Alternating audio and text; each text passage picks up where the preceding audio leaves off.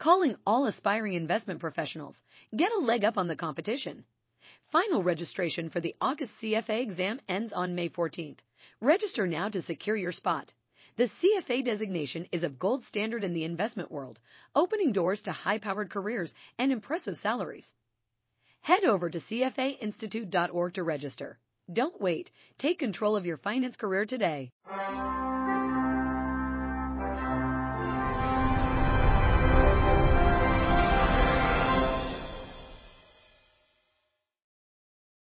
Hello, and welcome to this episode of Take 15. My name is Bud Hazlitt, and I'm the head of Risk Management, Derivatives, and Alternative Investments here at CFA Institute. We're here today talking with Bob Gordon from 21st Securities. Bob, pleasure. Thank you for stopping by. There's a lot of changes that are going on, and one of them is with the estate tax. Could you spend a few minutes going through that?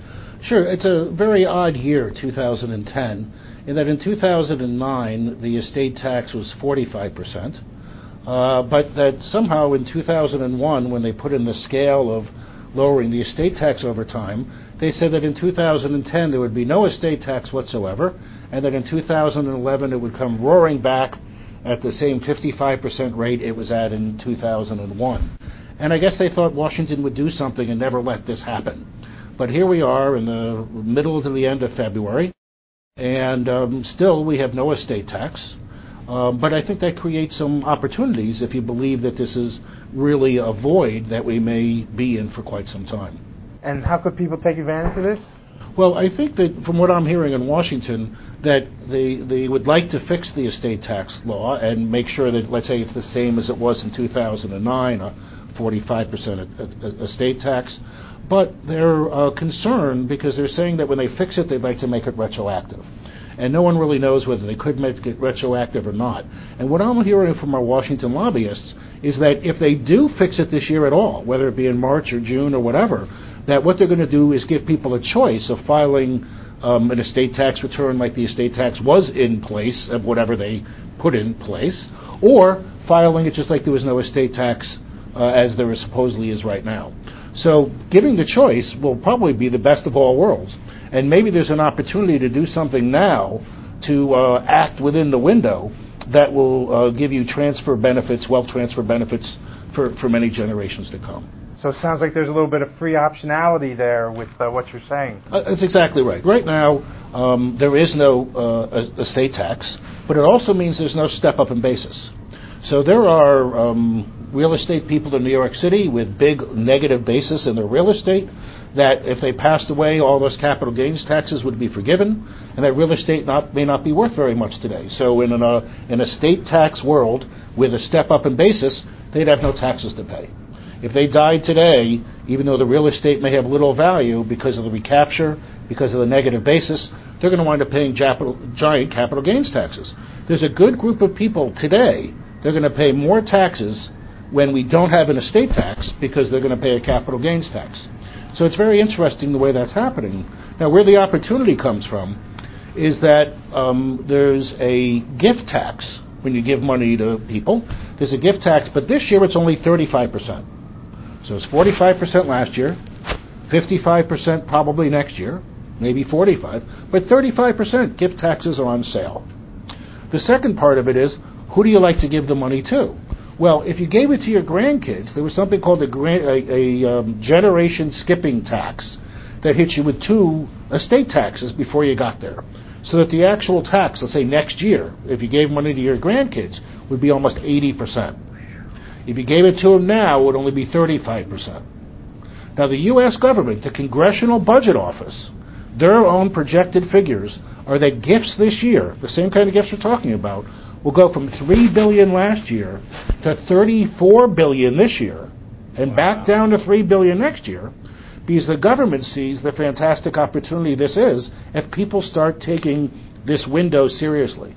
And that's really what I'm trying to point out, is that it's already February, they haven't fixed it yet. I don't know if they're going to fix it at all. I hear if they do fix it, you're going to have a choice of maybe filing the way the law is now. And I think that creates a great opportunity. And I've heard some ideas from lawyers about ways you could give money to your grandkids, but they could disclaim it later, and you could sort of reverse things if the law doesn't turn out that way.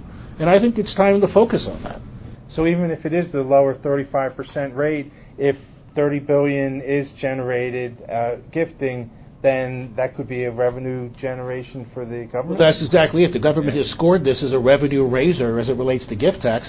They believe they're bringing in $10 billion in gift tax revenue, which is where the $30 billion increase in gifts is coming from. Now, no one's done it yet because no one's really focused on where we are. But if there was an announcement made that said the way the estate law and the gift tax law stay today is going to be that way for the rest of 2010, I think you'd see an awful lot of activity trying to take advantage of the opportunity. And there's one big trap out there right now that I think people really should be looking at, and that's that a lot of wills are written in a formula basis. And I'll explain to you what I mean by that. They say, give my kids as much as I can give them before they get hit with, or we get hit with an estate tax, and then give the rest, whatever's left over, to my wife, because it passes to your wife without an estate tax. Well, that formula made sense when there's an estate tax. If there isn't an estate tax, then all the money would go to the kids and nothing would go to the wife. And everybody really has to go out and change their will and figure out what they're going to do. Someone dying today definitely has a will in place that's going to have the money go to not where they intended. Wow. Has there ever been another time when something as dramatic as that has happened? No, I don't, because the wills have always worked off the formulas, and there's always been some estate tax. There's never been just none, and no one expected it to be that way this year either. I think it's just an odd political landscape we're in, that the Democrats and Republicans can't agree on anything, even something like the estate tax. How about any changes in the alternative investment tax structure? Sure. One of the things I see on the horizon that really worries me is that hedge fund investing for individual investors has always been thought of as being very tax inefficient, just because of the strategies that the hedge funds are normally in, throw off short-term gains taxed at the maximum rate, or interest thrown off at the maximum rate, or something like convertible arbitrage as a straddle, and everything sort of taxed at that maximum rate.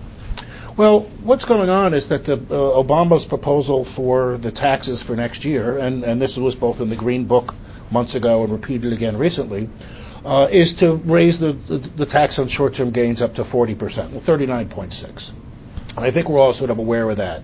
What I see as the real hidden problem there is that there's also this concept that the Obama administration has that a deduction shouldn't be worth more to a rich person than it is to the average middle-class person. And they believe that the average middle-class person is going to pay a tax rate of 28%. And therefore, the proposals are that all deductions are only worth 28%. And that includes interest expense. So now let's look at whether it be a margin account or look at your favorite hedge fund. So they're going to borrow $1 and get to deduct, the interest on it. So let's say you're going to deduct the interest of $1. You save 28 cents in taxes. It's cost you 72 cents. Okay. Now you take that $1 and you make an investment, and it's a short-term gain, and that $1 is taxed at 40%. So we get to keep 60 cents. So the money I make, I get to keep 60 cents. The money I'm borrowing costs me 72 cents. So I have to earn 120% of my borrowing cost before I break even after tax. So I don't know if they're doing it to take leverage out of the system, but it's certainly going to have that effect. Now, in the hedge fund space, it's the leverage that really creates the returns. There was a private ruling that came out the end of 2008 that said in hedge funds that you had to break out the interest cost. That it used to be, there was arguments made that if you made 12% before interest and 10% after interest, that you could actually report it on the K-1 as 10% of net investment income. Well, this ruling was no. You have to put on your tax return 12% of income and 2% of interest expense. Well, that today is what's going to wind up costing you a lot of money. Now, when you start talking about the states, it gets even worse. Because let's say for New York State, if you make more than $500,000, half your deductions are thrown away. If you make $1 million, you get no deductions. So that means in New York State, you're going to be paying a 40% tax federally and around 11% tax in New York State meaning that you're sort of don't have a whole lot left at the end of the day. Yet every dollar of interest expense is going to cost you 72 cents because it's not going to be deductible in the state, and when it is deductible federally, it's only going to be at 28 cents. I find that there's two easy answers to this. One is invest in the offshore fund, which is very counterintuitive because that's something that's called a PFIC, and most people here, they don't want to invest in the PFIC. And the other way to go would be to buy a total return swap on your favorite hedge fund, because that would let all this stuff net as well. The problem is when you buy that total return swap, you're going to be paying me a commission, you're going to be paying the dealer some kind of a financing spread, and you're going to be taking counterparty risk. Going to the offshore fund it's what I would call frictionless. I make nothing, the dealer makes nothing, there's no counterparty. You're a hedge fund manager. If you said you wanted to take $10 million out of the U.S. fund and go to the offshore fund, they shouldn't care. They're still managing the same $10 million. But that offshore fund is a blocker corporation, and it blocks the same problems that we're worried about that it does for the U.S. pension plans who invest in that offshore fund. I would argue that almost every U.S. investor should be either investing in the offshore fund or that every onshore fund should just be an investor in the offshore fund. Okay? Now, the only people that get hurt by this is in an offshore fund, dividends get withheld on and aren't qualifying dividend income. So if you have a lot of qualifying dividend income, that may be one reason to stay with an onshore fund. But even long-term gains can flow through out of an offshore fund if you make what's called a QEF election. So I think there's very few strategies that wouldn't be better off being run in the offshore fund. And if you're in a state like Massachusetts or New York, I think you've got to do it. I don't know if you know, in Massachusetts, that short-term gains are so un-American that they're taxed at 12% when everything else in Massachusetts is taxed at 6%. The only thing taxed at this double rate is short-term gains. Wow. So it's very important. And you know what? Massachusetts never gave a deduction for interest expense, ever. So when you start cranking in what you think you're making and then actually look at what you are making after tax, hedge funds aren't particularly attractive. Any other issues you see that are important upcoming? There's so much going on. I mean, Roth IRAs, I think, make a lot of sense for people that are, high net worth, high tax bracket investors. And I think the other thing is that the Obama administration has proposed 2 or 3 times now that they want to take GRATs, which now have a 2-year minimum, to 10 years. And I think that because of the low interest rates today, the low asset values today, and the fact that GRATs still have this minimum 2 years, that I think if you're ever going to do a GRAT, this is the time I'd be doing that too. Great. So I think there's a lot to do in the wealth transfer area right now in this window. Excellent. Well, that's terrific. Thank you very much. Thanks, I bud. appreciate all your insights, and thank you for joining us for another episode of Take 15. Copyright 2010 CFA Institute. No part may be reproduced, stored in a retrieval system, or transmitted in any form or by any means, electronic, mechanical, recording, or otherwise, without the express prior written permission of CFA Institute. This program is designed to give accurate and authoritative information in regard to the subject matter covered. It is distributed with the understanding that CFA Institute is not engaged in rendering legal, accounting, tax, investment, or other expert advice. If legal advice or other expert assistance is required, the services of a competent professional should be sought.